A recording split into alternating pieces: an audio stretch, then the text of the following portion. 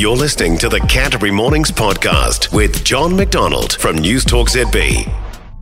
What do you think we're more likely to hear Dan the Weatherman say on TV when he's giving us the weather forecast? What do you reckon? Do you reckon he's more likely to say, and tomorrow it's going to be a lovely sunny day in the Garden City? Or do you think he's more likely to say, and tomorrow it's going to be a lovely sunny day in the City of Play? Well, if he was doing it right now, of course he would say Garden City, because Dan the Weatherman won't even know yet that Christchurch is now the City of Play. We'll send him the memo. But I'll bet you anything. I'll bet you $100,000, which is the amount of money that's been spent so far on this exercise.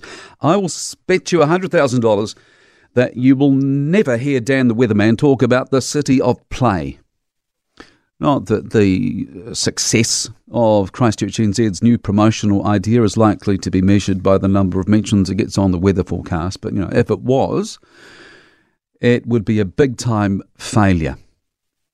Why? Well, just like you've never heard people talk about Christchurch being fresh each day, remember that? And like you never hear people say, of course you can-terbury. Talk about groan material. I've never liked city slogans, so maybe I shouldn't be so surprised that I feel about this one today. Mostly because they're pretty naff. But when it comes down to it, I reckon you generally just get one shot at it, because once you've got a slogan, it sticks, doesn't it? I mean, this is why Christchurch will always, whether you like it or not, or whether the people at outfits like the City Council and ChristchurchNZ like it or not, Christchurch will always be the Garden City.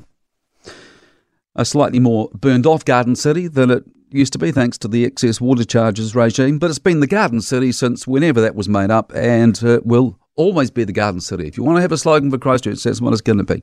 We're stuck with it. But that hasn't stopped ChristchurchNZ, which is the City Council's Economic Development and Tourism Agency, hasn't stopped them. They haven't been put off trying to get a new brand for Christchurch.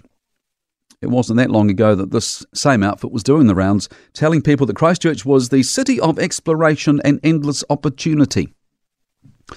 From what I saw then, so much work went into that idea. This was when Joanna Norris was running ChristchurchNZ. And what happened to that? Poof, disappeared. And the same outfit that came up with that's now pushing the idea that Christchurch is the City of Play. And from what I can gather from all the material that's been put out and the coverage in the news, what I can gather is that what they're trying to achieve with this is to get away from the idea that Christchurch is just a gateway to the rest of the South Island. But, it wasn't that long ago, was it, that the thinking was that if we could get people to stay just another night or two in Christchurch before they head off to other areas such as Queenstown, then we would see real benefits. We would benefit from that. But we don't want to be a gateway anymore, apparently, which is why we're now telling people that this is the place to come and stay and play. The City of Play. Someone who does love it, mentioned it already, Phil Mauger. He loves the new slogan, loves the new logo. We're going to have a chat with him about a bit later on. Of course, during the election campaign last year, he was going on about his vision for Christchurch being a great place to play, so this line fits in very nicely with that. But jeepers, what the hell does it mean? It's actually so vague that it's probably why this sort of thing just drives me nuts so much, because I don't need this sort of thing to make me proud of Christchurch. It's what goes on here that makes me proud, like SailGP the other week. Man, I was proud to see that coverage going around the world. The Crusaders. The fact that at the Maadi Cup National Rowing Champs last week, it was the schools from Christchurch that dominated. That made me so proud of Christchurch. Marlon Williams makes me proud of Christchurch. The way we responded to the mosque shootings made me incredibly proud. It was tragic, but it made me incredibly proud. And the fact that we all dealt with so much crap after the earthquakes, but most of us stuck around. That's what makes me proud.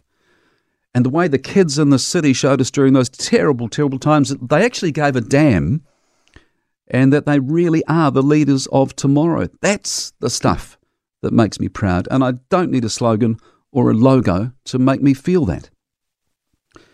And you know what? I refuse to believe that the rest of the country and the rest of the world need a slogan or a logo to make them think that Christchurch actually is a pretty special place as well.